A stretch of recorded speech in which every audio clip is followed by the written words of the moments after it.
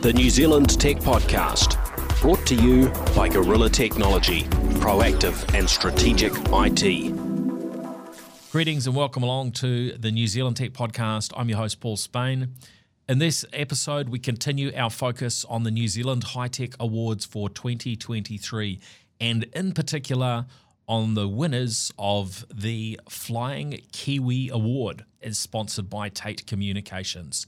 So being inducted into the Tate Communications High Tech Hall of Fame for 2023 is Sue and Guy Haddleton, investors and entrepreneurs who have had an incredible history from starting their own software company, Haddleton, in the UK in 1990, later selling that company for over $150 million US dollars, through to many other involvements and investments over the recent decades. Guy, unfortunately, is now travelling in Europe, but he did share the following words as part of his acceptance speech on behalf of himself and Sue, who unfortunately passed away from cancer last year. So let's jump in and let's hear what Guy Haddleton had to share. And of course, as always, a big thank you to our show partners, 1NZ, 2 Degrees, Spark, HP, and Gorilla Technology. Thank you, High Tech Trust. Thank you, everybody here. I'm honoured to accept this award for us. It was most unexpected when I was approached. We are 2 Kiwis who were driven to be entrepreneurs, and in doing so, actually found ourselves in the land of technology. In 1990, Sue, a master communicator, gifted opera singer, and equipped with brilliant people management skills, partnered with me, a former Special Forces Army officer, Otago MBA, financially broke, but deeply driven to build a business of substance. We were 35 years old, and our luck, besides a perfect business partnership, was that my MBA thesis in 1983 was all about the spreadsheet, its strengths and weaknesses. Our first company, Haddleton, started life in Bristol, England, with a Financial Times classified ad for £49 spreadsheet templates. When we sold the company 12 years later, it evolved into a US-based enterprise planning platform with 350 employees, and our last customer deal exceeded $10 million. We had learned how to build a good software company. Now it was time to get serious. And our plan was a rinse and repeat of Haddleton, exploiting the technological shift into cloud computing, and enabled by one, a deep understanding of the product market challenges we had to resolve. 2, fortuitously, we had established a strong global network of developers, consultants, salesmen, partners who wanted to join us. And thirdly, just a desire to get it right. And right it was. We were in the right place at the right time. We spent 6 years leading operationally, then decided to return to New Zealand to help New Zealand companies enter the global stage while retaining a governance role with Anaplan. Today, I'm intimately involved with 3 high-growth New Zealand companies, where we are co-founders at Lodestone Energy, building solar farms across New Zealand. We're lead investors at Nereid, revolutionizing data storage through GPUs. And finally, lead investor at Helios Therapeutics, breeding medicinal cannabis to this country and to the world. And I'd like to say one thing about that. There were 6, the Drug Foundation produced a report last year identifying 600,000 people in New Zealand who take cannabis every year. 40% of them are for medicinal purposes. Only 16,000 people are on prescriptions. We've got a gap, and we've got to solve that. But getting back to my story, of those companies, those 3 companies, each has consumed between $75 million and $100 million of capital. And I expect at least one of them will be a $10 billion business sometime in the next 10 years. The other 2, of course, will be billion-dollar businesses. So what does it take to build a $10 billion business? Of course, the people, product, positioning, market opportunity, funding, performance are all important attributes. But there is one criteria that trumps all others. What is it?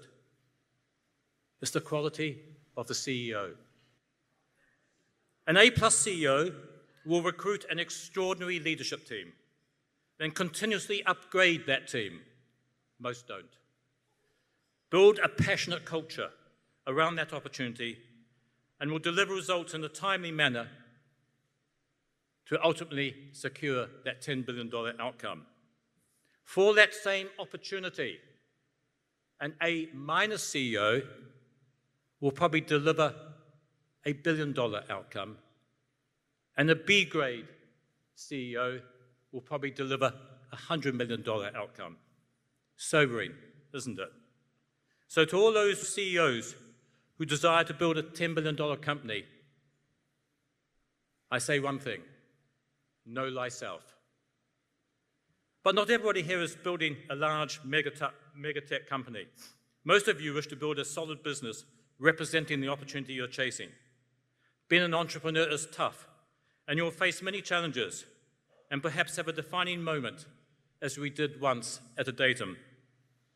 It was back in 1992, and we'd entered into a 50-50 partnership with the developer of an enterprise planning platform to replace our template business, where growth had stalled and unit profitability was non-existent. Early into our partnership, I had sold just one very small enterprise package, about £10,000 worth. Then nothing. For 6 months, we were dry. Technically, we were insolvent. And when I received a letter from the IRD advising they would place the company into receivership, my heart sunk. I carefully read that 4-page letter of dense, small type. And in the last paragraph, it stated, "You have 28 days to pay." I rushed through the business. We have credit. We have credit. We're okay. Let's go for it. Soon I sat down that night and we examined the opportunity this presented. As she said, we can't continue as we are. So we decided, then and there, to cease all active selling and marketing of the template business. We created a new ad for immediate publication, and we focused everybody to get me in front of enterprise prospects. 2 weeks later, I was presenting to 30 folks from Dairycraft, that's the Fonterra of New Zealand, whose investment bankers had mandated an enterprise-wide financial plan for the public offering some months later. At the end of the meeting, I inquired into next steps. They said, "Well, you're the first, but we need to see IBM, Hyperion, Oracle, all the usual suspects next week."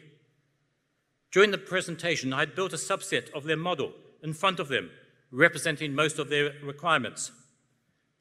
So I took a deep breath and observed. You mentioned that the bankers need the draft plan in 2 weeks. The IPO is scheduled for 12 weeks. If we don't start Monday, you'll have to delay the IPO. And our competitors will take 3 to 6 months to satisfy your requirements using their legacy solution. You might as well stuff it. You might as well get into your competitors once in a while. And then, sensing an opportunity, I asked, how many of you have been in this room together before? Well, there's 30 of us here. Never, replied the senior person. Okay, this is what I'm going to do. I'm downstairs to the cafeteria. You folks discuss what you saw, whether we're fit for purpose, and do you want to start Monday or do you want to delay the IPO? I seized that moment to keep all 30 in that room to have a discussion. I walked back into the room 90 minutes later. Can you start Monday with 6 consultants? Absolutely. Knowing that I didn't have one consultant on the payroll. I rushed out to the car park, found a good old English red telephone box, and called Sue. We need 6 consultants for Monday. Ad in the paper tonight. It was Tuesday.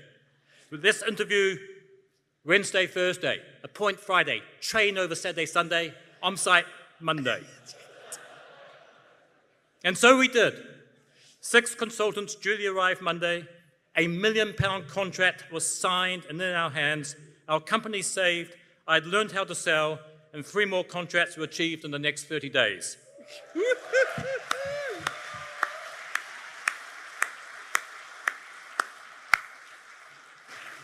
This story highlights many aspects of a young company's journey. Primarily, the law of focus. Just do one thing and do it very, very well. Resilience, a can-do attitude, flexibility, a team at work. It was our defining moment, and we've never looked back. Over the last 30 years, we've had an extraordinary journey through the landscape of technology, building or helping to build technology companies winning on the global stage. And it's been one motto central to our success: recruit outstanding talent, share the vision, let them fly. To summarize, success is about people. The people you recruit, how you enable them, how you coach them, how you replace them at the right time to build winning teams. Congratulations to all the finalists and winners here tonight. The stories I've heard so far have been inspiring, and it's great to see New Zealand tech in a great place. I wish you all the greatest of success. Thank you. Well, thanks for joining us on this special episode of the New Zealand Tech Podcast. Do be sure to subscribe so you catch all the other episodes focused on the New Zealand High Tech Awards and also our other interviews with tech leaders and entrepreneurs and the regular tech news of the week. Special thank you to our show partners, Gorilla Technology, HP Spark, 2 Degrees and 1NZ for their support. It's Paul Spain signing out. We'll catch you on the next episode.